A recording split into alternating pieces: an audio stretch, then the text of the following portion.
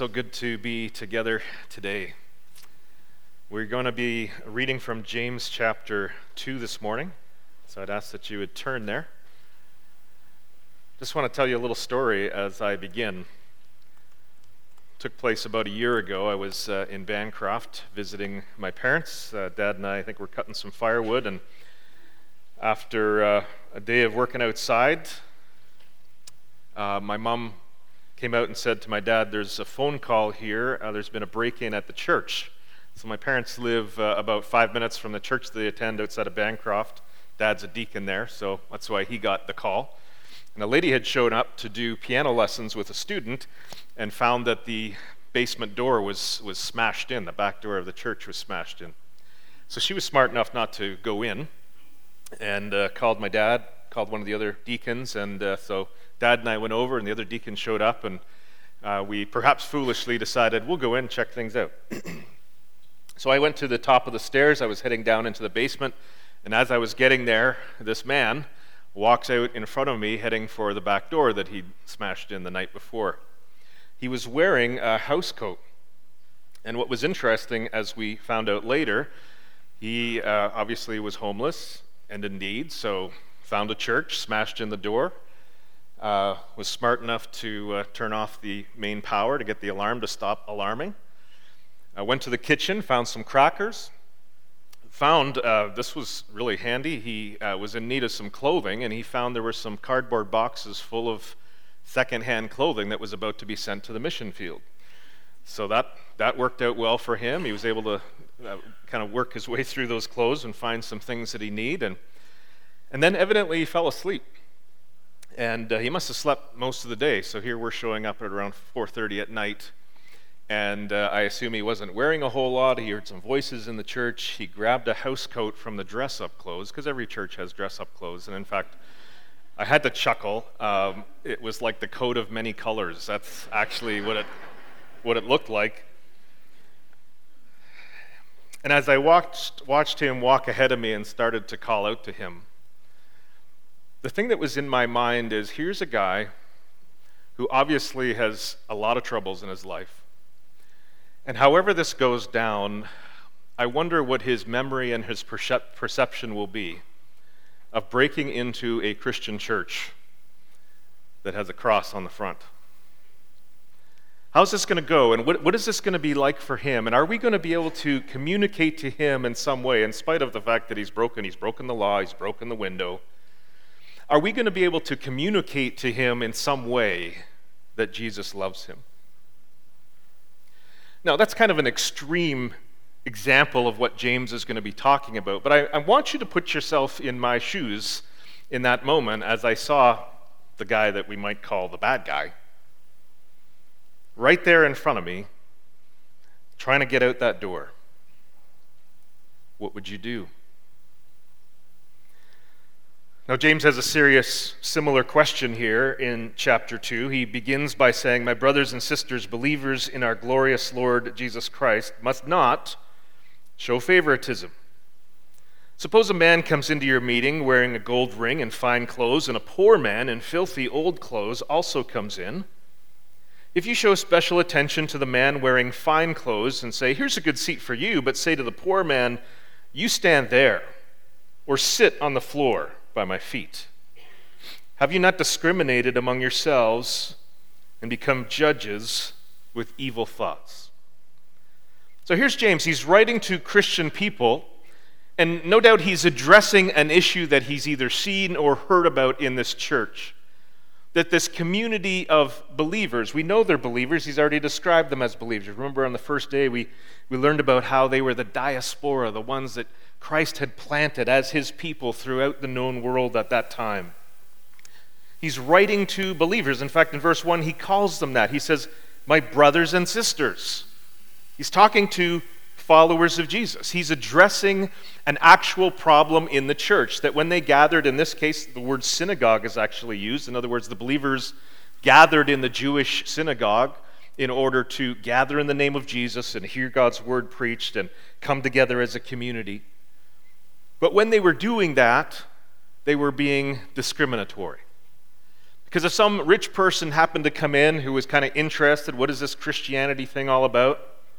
They were quite interested in the rich person, quite kind to the rich person. But when the poor person comes in, and it should never surprise us when the poor are attracted to the church of Jesus Christ. It should never surprise us. What should surprise us is when we can't love them the way that Jesus did. Why wouldn't the poor come to us? We say we follow Jesus. Wasn't Jesus the man who showed kindness to the poor, who fed the poor, who healed the sick? Surely his people might be able to help me.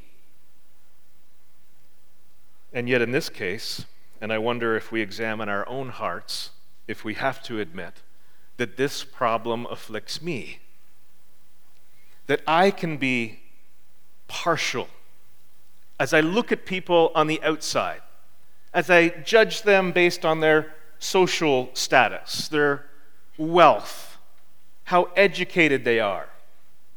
Is there something about them that's off-putting to me?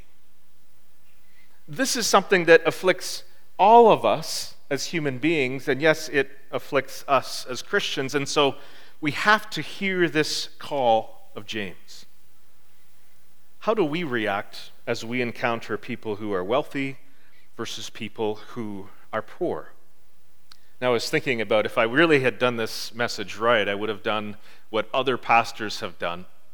And maybe you've seen videos of this, where the pastor dresses up as a homeless person and sits out at the main door as people are coming into church. Now, it's got to be a good costume here. I saw one video of a pastor who did that. He had the shopping cart and the sleeping bag and just the whole works. And you sit there, and in this case, obviously, he had someone in the bushes videotaping this whole thing.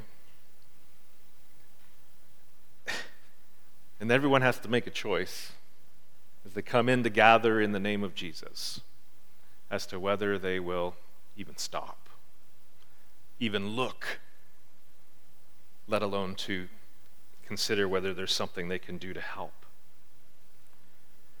Are we discriminatory? Are we partial? Do we show favoritism? Or we can ask this question: are we a welcoming church? I think it's on the banner here somewhere, isn't it? Maybe not. Is it there? Yeah, welcoming, the middle banner. This is the vision WBC has set out for itself. We want to be a Christ-rooted church. We want to be a welcoming church. Well, that should be our goal, because if we're following Jesus, we're following one who was always welcoming. Are we a welcoming church? So let me ask this. If people's perception of our welcome was based on you and how welcoming you are, and whether you look people in the eye, and whether you even say hello to anyone, whether you talk to someone you don't know, if our reputation as being welcoming or not welcoming was based on you, I mean, that's the question we all have to ask ourselves. Now, you can say, oh yeah, but there's people out there at the door, like Rick and Doreen are often out there. They're pretty friendly. Neil and Roseanne, not bad. I'm just kidding. And it's good. We should have those people serving in those places, at the door, and finding people and mingling and talking to them. But if it's only those 4 who are doing that ministry, most people will not find us to be a welcoming church. Now, here's what I've heard so many times since I've come to Wallenstein. It's the awkward moment where you find yourself face-to-face with someone here in the foyer or in the auditorium, and you don't know them. And you're trying to remember, have I seen them here before? But you can't remember. And so you say the question, are you new here? And they say, no, I've been here for 4 years. Where have you been? Now, this is happening, okay? Let's just all get here's another elephant in the room moment. It's happening. We have to forgive each other for this. There's too many people coming here that you're going to know everybody, and you're not going to notice who's all coming and going. Now, sometimes we need to ask better questions. How long have you been at Wallenstein? Right? That's a better question than are you new here? Because if they say, oh, it's my first week, well, that's great. If they say 3 years, wow, how have I not met you before? Ask better questions. But when the awkward moment comes and you realize, here, I'm getting to know someone that's been here for a while and I didn't know, just let it go. It's okay. Show some grace to each other and to yourself. That tension, I believe, is keeping many of us from contributing to a welcoming spirit in our church. For us to be a truly welcoming church requires every one of us. Not just a few people at the door, not just a few people, not just the elders, not just the extroverts, but all of us reaching out in love and kindness. Why should we do that? Because we are gathering here as the community of Jesus Christ. And when he was here on the earth, people flocked to him because they found in him a welcome. No matter where they came from in life, no matter what their status was or how much poverty they were dealing with, they found that Jesus would welcome them, and we are his people, and we are his body. So when we encounter people within this community, we have open hearts, and we welcome. That is what the people of God do. But is it true of us? So let's ask ourselves this question: are we selective in our acceptance of others? Are we selective? Isn't it interesting as we think back in the last couple of years how COVID and our opinions of COVID have become one of the key issues that we are discriminating against each other on? And whether you were into the freedom protest or you weren't into the freedom protest, and that guy's got a flag on his truck and I don't know if I want to talk to him, and vice versa.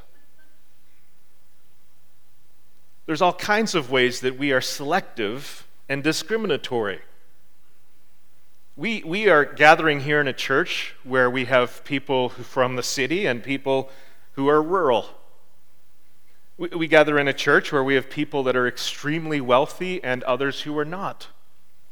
We gather in a church with people who are extremely educated and others who've just got a public school education.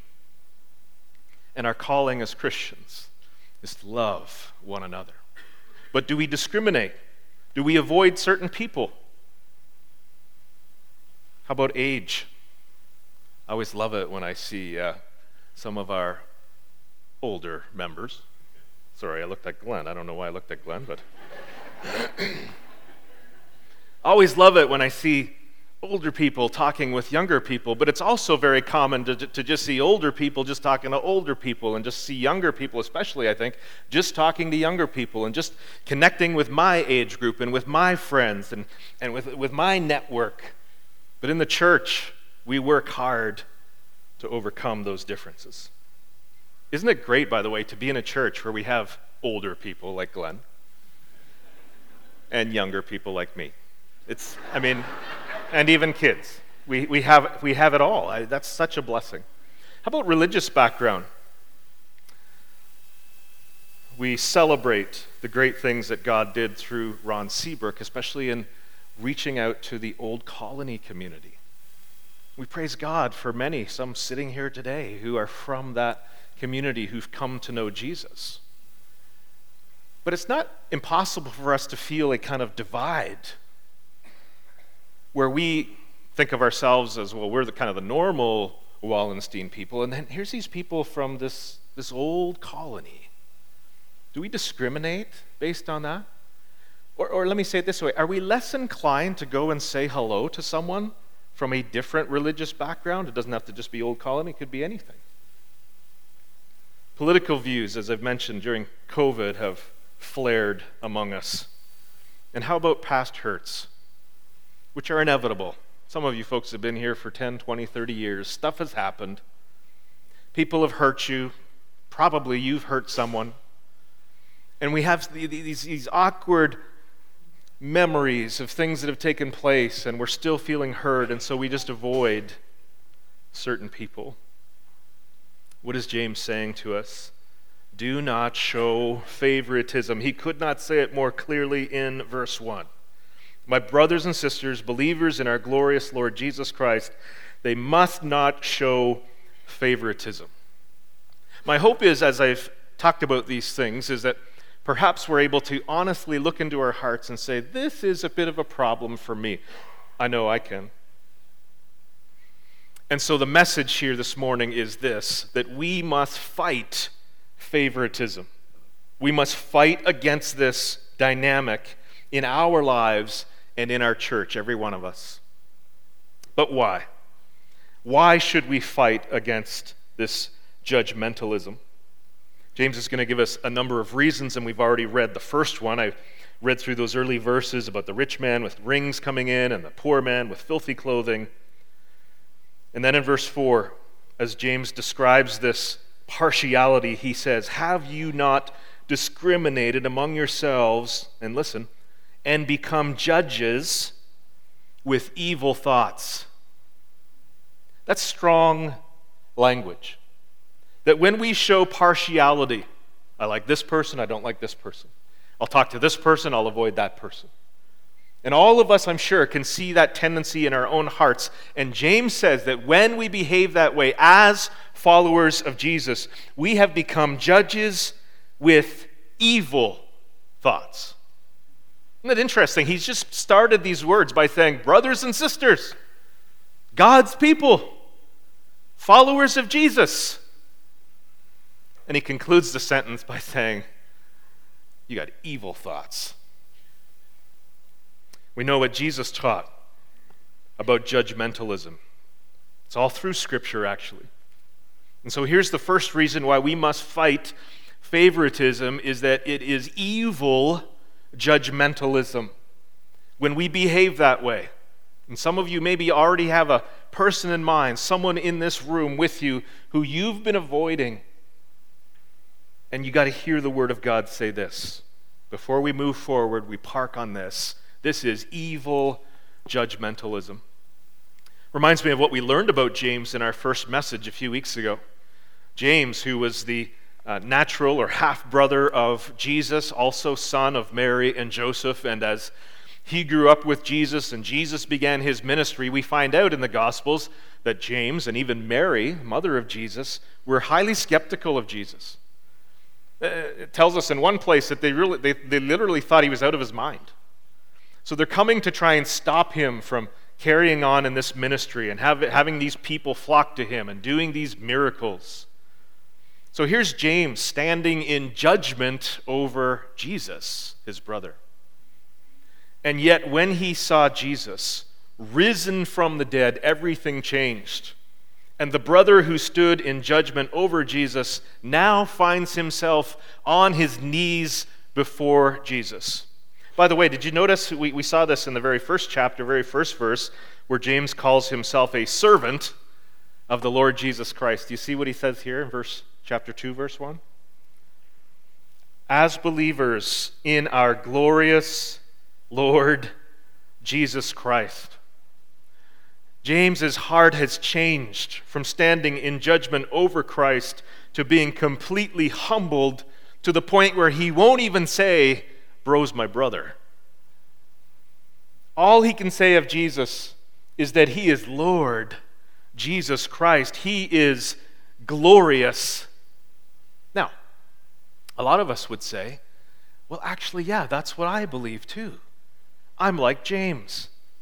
I believe that Jesus is Lord Jesus Christ. I have bowed the knee to him. The problem is that we might think that in our hearts, but if we also look into our lives and see that having trusted in Christ and kneeled before Christ, that now I have stood up on my feet and begun looking down at others, we're going to find out in this chapter. James says, are you sure? Are you sure you know Jesus? Are you sure you've bowed the knee to Jesus? Because it's actually impossible to truthfully, honestly bow before Christ as our glorious Lord and then stand up and rise up in judgment over other people. James is going to tell us completely incongruent. It's why it's evil. It's evil judgmentalism. We have found ourselves to be sinners, and we fall before Christ as the only hope of our salvation. We come to him in repentance and in confession. We come to him humbly as our only hope. How is it that then we could stand up in judgment over others. No wonder James says this is evil. It's wrong. You can read the Gospel of Matthew in chapter 18, and Jesus tells a whole story about this. Talks about a man who owes his master in unbelievable debt, billions of dollars.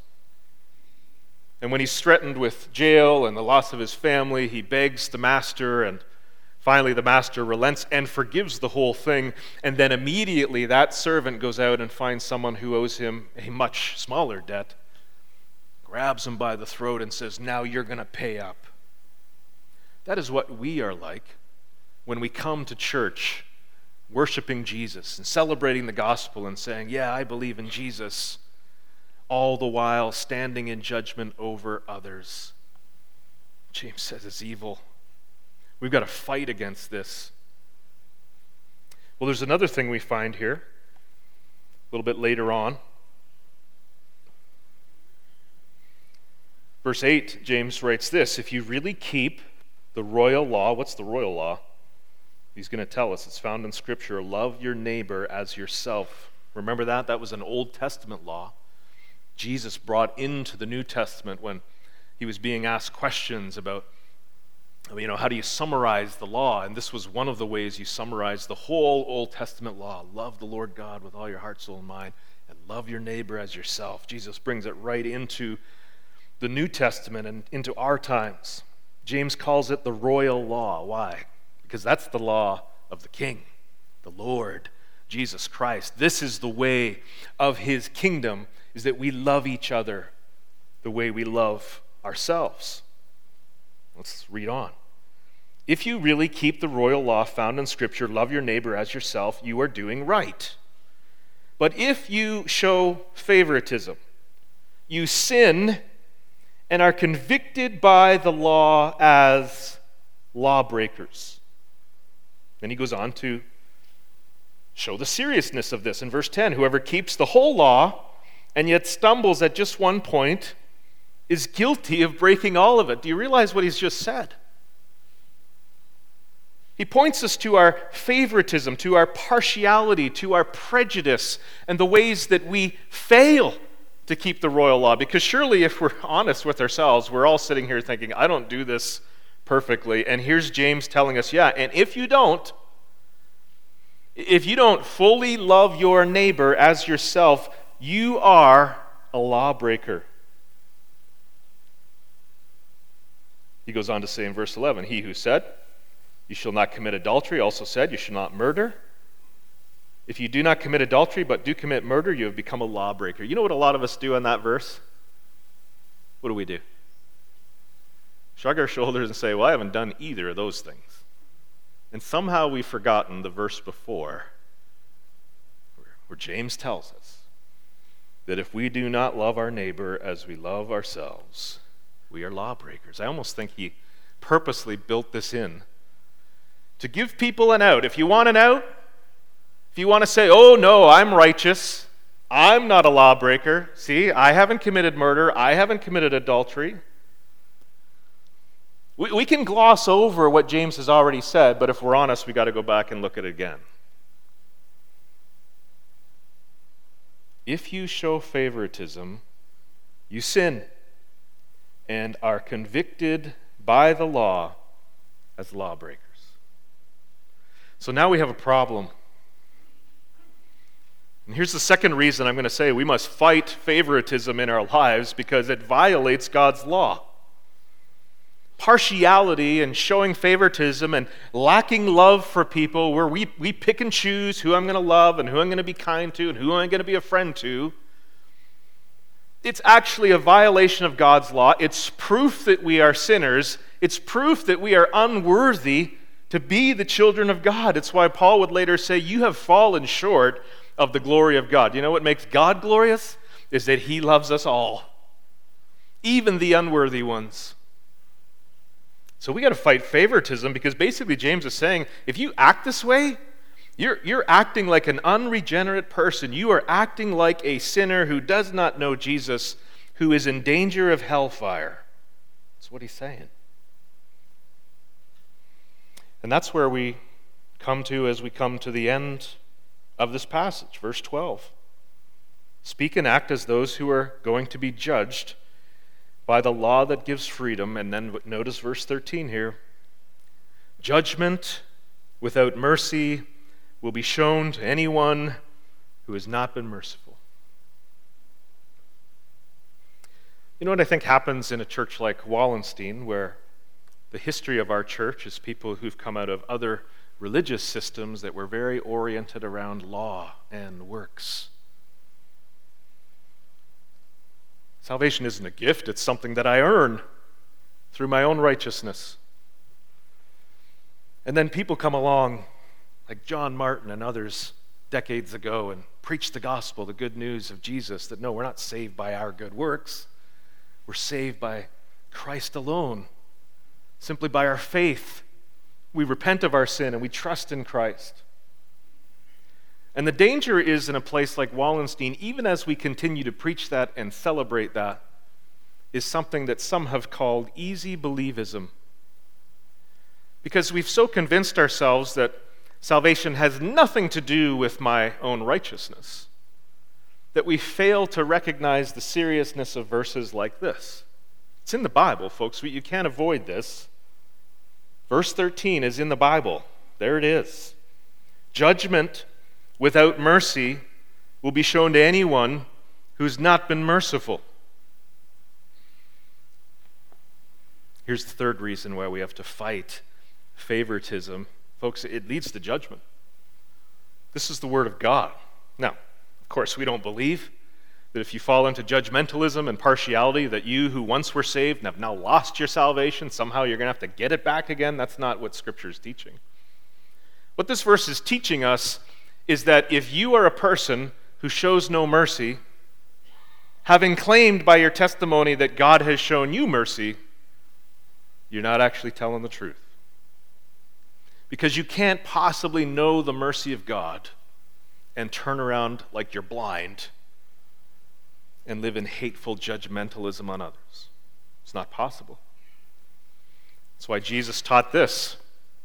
Matthew 6, and this isn't the only place. It's in the New Testament, folks. It's true. It's real. If you do not forgive others their sins, your Father will not forgive your sins. And if the Father doesn't forgive your sins, you're not saved. And it doesn't matter if you can point to a moment when you went to camp and you prayed a prayer. It doesn't matter if you can say, I've gone to this church my whole life.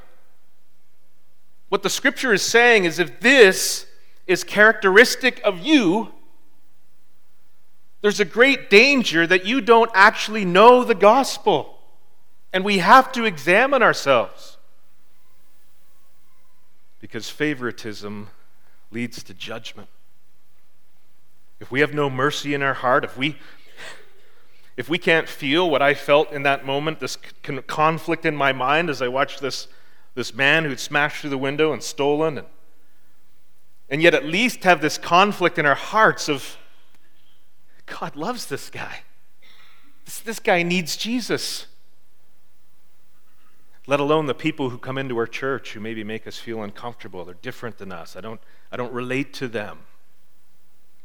If you do not forgive others their sins, your Father will not forgive you. If you do not love people, are you really a follower of Jesus? Now, if we stop the message here, it's not much of a message. So I want us to go back through this passage and see the hope that it brings. And the fourth reason why we fight favoritism is this. It is contrary to the gospel. And we're going to see in a moment, this is the way we fight favoritism, is through the good news of Jesus Christ. Notice what he had said in verse 1. My brothers and sisters, believers in our glorious Lord Jesus Christ, must not show favoritism. What is he simply saying here? If you claim to know Jesus, our glorious Lord Jesus Christ, you must not.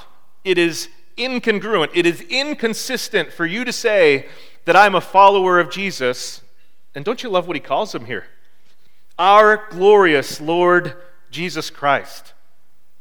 He's reminding us of who Jesus is, that in his own nature, In his own identity, he is King of Kings and Lord of Lords.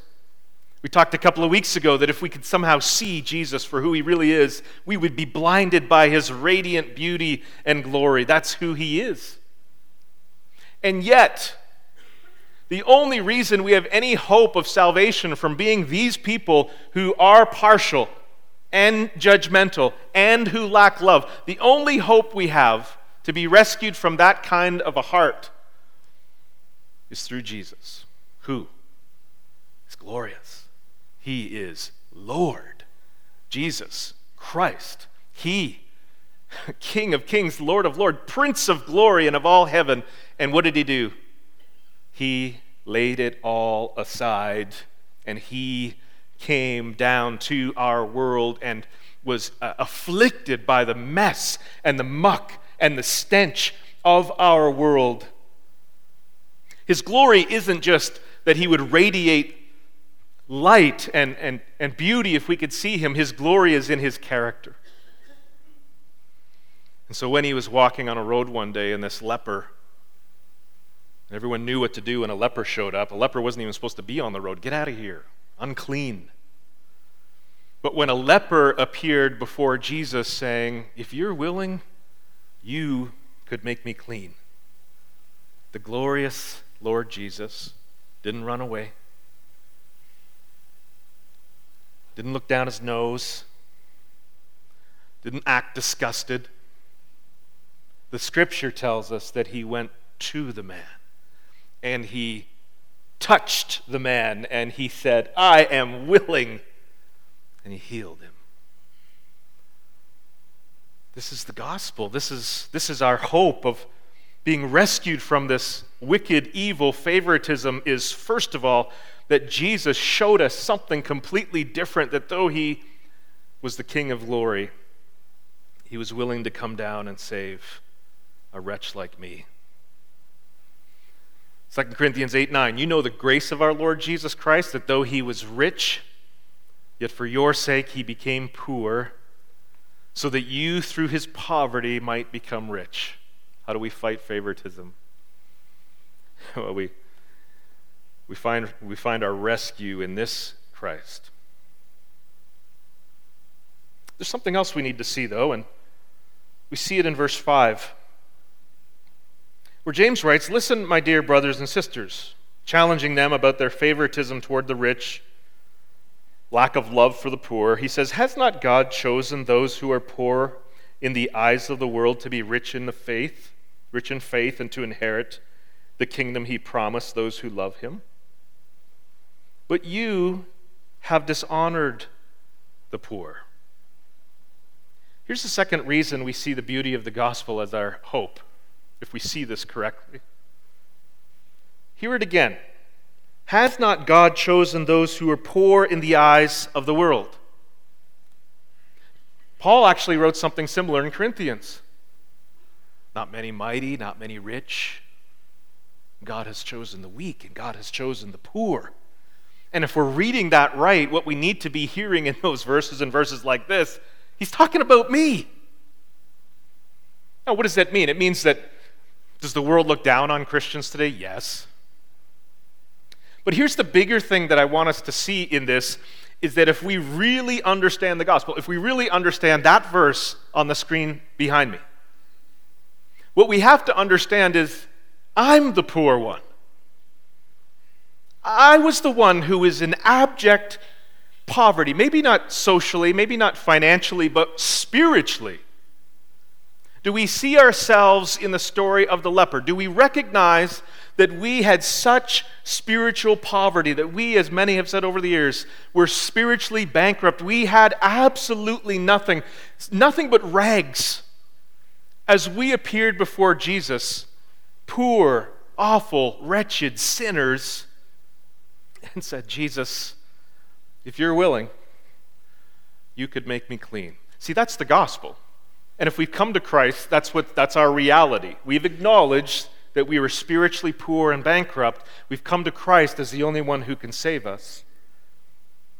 And what James is saying is, don't you realize how incongruent this is, that now you're going to turn around and judge someone who's socially bankrupt, forgetting that you were spiritually bankrupt, which was far worse. And you're going to judge the poor person.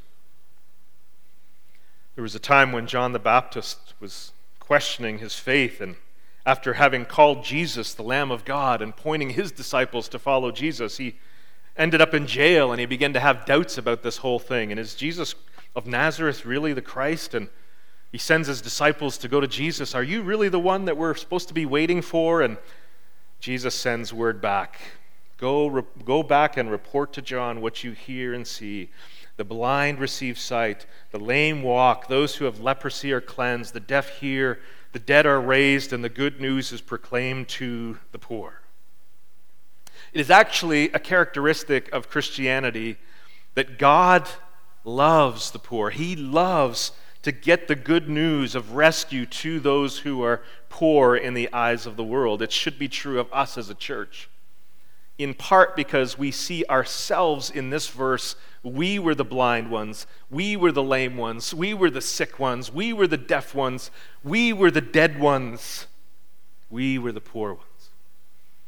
And once we get that, once we understand the truth of that, it opens our heart to those who are facing all of these things on the physical plane. Sickness, blindness, poverty. We see all through that because we know God rescued us in an even worse predicament.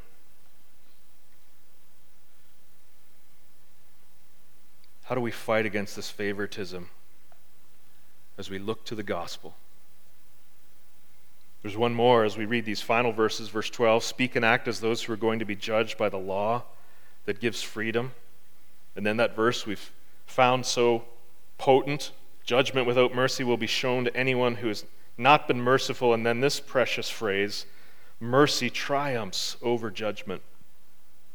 Mercy triumphs over judgment. I hope that we're here today as people who just absolutely celebrate the mercy of God. It's like the blind men who encountered Jesus and they cried out, "Have mercy on us."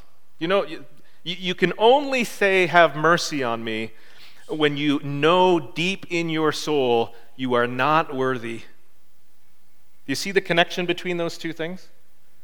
You can only say, "Have mercy," when you're acknowledging your unworthiness. So we celebrate the gospel. We combat favoritism with the gospel by understanding the great mercy of God to us. And we are able to show mercy to others because we remember, if not for the wonderful mercy of God toward us, if not for this phrase, the truth of this in our own lives, mercy triumphing over judgment. The truth is, I deserve God's judgment. I've seen that in this passage. I'm the one who's broken God's law. I'm the one who's shown favoritism. But there's mercy. Oh, sweet mercy of God. Peter wrote about it this way: Praise be to the God and Father of our Lord Jesus Christ. In his great mercy, he has given us new birth into a living hope through the resurrection of Jesus Christ from the dead. So what do we need? We need to celebrate the mercy of God toward us. And the more we celebrate God's mercy to us as unworthy sinners who've been rescued by his kindness and grace, the more likely we will be to extend kindness to others. Isn't that just simple? Isn't that the way that it is? So we need the gospel because in the gospel we find this new birth. We are saved. We are born again through Jesus Christ to be enabled to live this kind of love and grace. It's only through salvation in Christ. But then on a practical level, as we all find ourselves still wrestling with this old nature and this flesh, how is it that we fight this? And the answer is we go back again and again to review the beauty of the gospel of Jesus. Again and again, we go back and we gaze at Jesus and we think deeply about his kindness and we think of him reaching out to that leper and healing the blind man, and we put ourselves into their dusty sandals and we recognize it's only because of Jesus that I have been rescued. And we go back to the cross again and again, shamelessly. Because it's going back to the cross again and again that we find this gospel message. I find myself at the foot of the cross as a desperate sinner. And I hear Christ saying of me, Father, forgive him. This is how we fight favoritism. I believe this is one of the reasons why we have communion. We can talk about all kinds of reasons why we share communion together, but one of them is in order for us to be a community of Christ that's really living out the character of Christ as we love each other and as we love those who come in among us. How can we possibly do that? We do that by going back to the cross again and again to celebrate this, our only hope. Because it's only through Jesus that I can be saved from what I was, and it's only through Jesus that I'm transformed into what I will be. And it's through our thinking and remembering and focusing on Jesus that this transformation takes place in deeper and deeper ways. So we take communion now.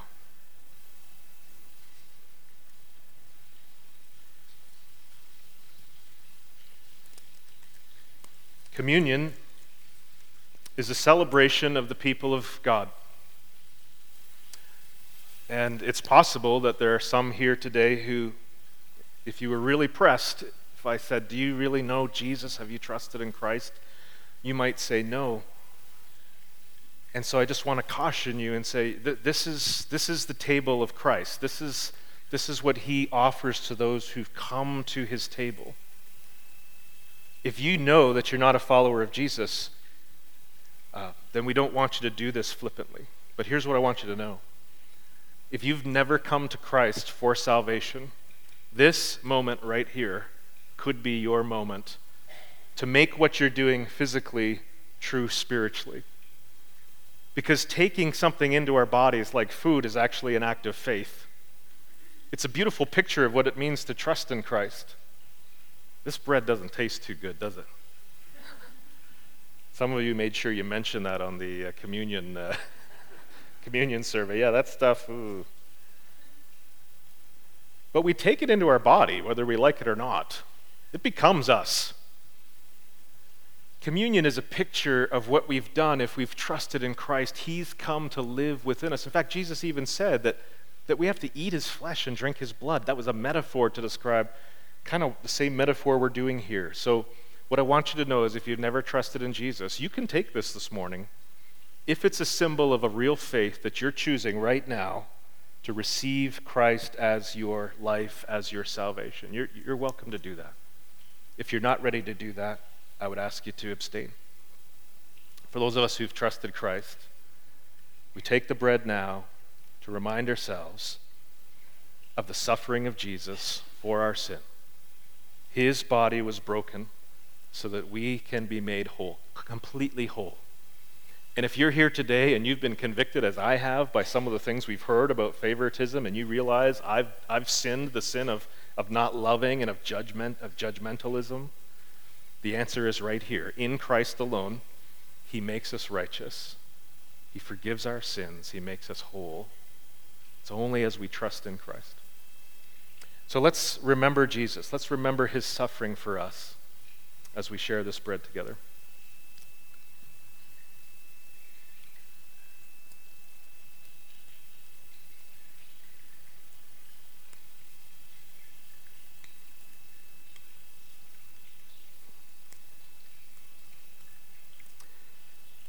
We thank you, Lord Jesus, for your willingness to leave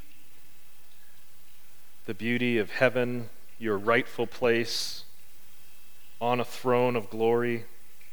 You were willing to come down to this place to rescue us in our spiritual poverty, in the stench of our sin.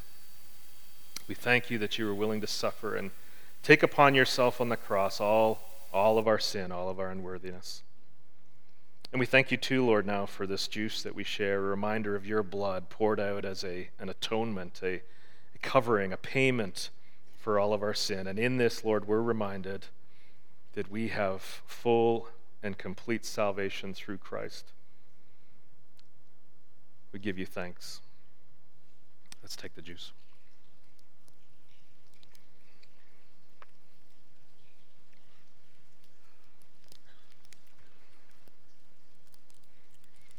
And brothers and sisters, if I can use the word success, or our ability to live out this Christian life and to truly follow Jesus, is dependent on our willingness to live right here. Not just at the end of a service on Sunday morning, but we live right here all through the week. We remember, if not for Jesus, if not for the cross, I am so lost. And this now is our marching orders. Because now we are called to lay down our lives in love for one another and for the world. So may communion remind us of this and make it true of us. We're going to sing one song in closing, and then I'll come and pray.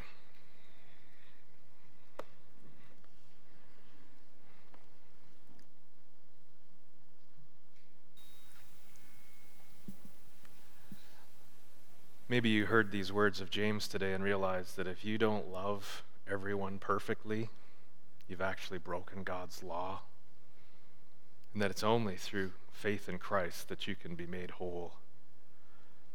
Is there a decision that you need to make today? I hope if there is, you will make that decision and you will tell somebody. I can stick around up front and chat. You know someone else here you can talk to, I'm sure. Let us not be hearers of the word and not respond to what the Spirit is saying to us today. So, Lord, we come before you. I pray, Lord, for courage and obedience, that whatever your Holy Spirit has laid on our heart today, that we would respond. If there's anyone here, Lord, if it's me that has a heart of stone, I pray that you would smash that and soften my heart and make me responsive to what you're calling me to do. May that be true of all of us here. Lord, is there someone here that needs to be saved, that needs to come to salvation in Christ alone? I pray that today would be the day. And Lord, if there's people here, maybe many of us here, who would say, and we are confident that we are followers of Jesus, but we have not been living in love. We have not been the welcoming person here in this building. We've been withholding friendship with someone in our life that you've called us to love. I pray, Lord, that we would confess that today, that you'd change us and make us more like Jesus. Lord, this is for you. We read today that our Lord Jesus is glorious. And how is it that you allow us to share in that you choose to make us glorious like he is? Heaven forbid, Lord, that we would stand in the way of your transforming grace, of you making us more like our glorious Jesus. We pray this in your great name. Amen.